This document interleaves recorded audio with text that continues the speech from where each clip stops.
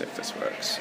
I'm here with Brian Cookson, President of the UCI, International Cycling Union. We're at SportAccord in Belek, Turkey. Brian, why are you here?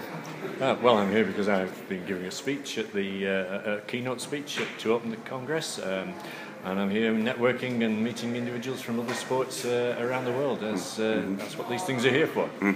What do you want to get out of SportAccord? Well, I'm trying to do what I can to restore cycling's credibility and integrity, and thus its influence in the wider international sports world and the Olympic movement in particular. You mentioned earlier that you went to the SportAccord convention when it was in London in 2011. This year is your second visit. During the election process, or the run-up to the UCI election, your predecessor, Pat McQuaid, played on your lack of Olympic experience compared to him, certainly in his sort of his campaigning. Have you, in the short time that you've been here, have you been able to forge any links into the Olympic movement, and have you got any advice from anyone? Yeah, absolutely. What I've been finding over the last 6 months since I took over was the amazing support and interest that there's been in the fact that there's been a change in leadership at the UCI. People at the very highest level have said to me they've welcomed that change in leadership despite the position of my predecessor. People have welcomed the change. People have said, you know, we knew that the UCI had to have a change in leadership. That was unfortunate for Pat McQuaid.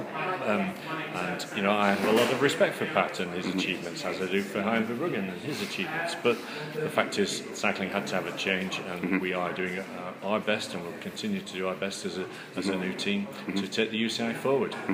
SportAccord is now run by Marius Wiese, the president of the International Judo Federation, a man who you now have previous with, it seems. Have you, this is obviously referring to your suggestion a few weeks ago to mix things up and perhaps consider putting established summer Olympic sports into the winter programme to make space in the summer and to fill out the winter programme. Have you spoken to Mr. Wiese since you've been here? Actually, I just shook his hand and said hello this morning, but I noticed that he didn't stop for my speech, so perhaps I've caused a little bit of upset there. But no, I mean, to be serious, it was probably rather bad manners of me to mention his or any other sport without checking with those people first. But all I was trying to do was just to open a little bit of dialogue about an issue that is close to the heart of the IOC President Thomas Bach. It seems to have kicked off quite a storm, and you know, whilst I'm still the new boy, I can perhaps get away with that a little bit more than I can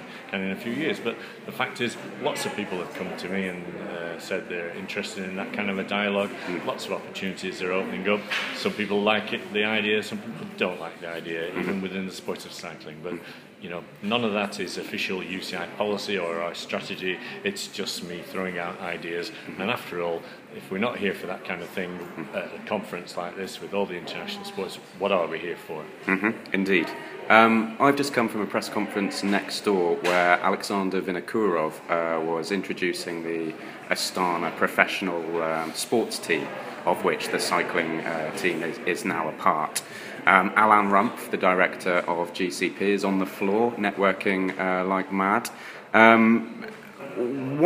First of all, what's your assessment of the current role of GCP in the UCI, and how's progress coming along towards globalising the World Tour calendar a bit more? Okay, well, we are restructuring global cycling promotions. We are continuing for the time being with the Tour of Beijing. That's an important event, but we don't envisage an expanded future for global cycling promotions as a major event promoter in the sense of challenging the established event organisers.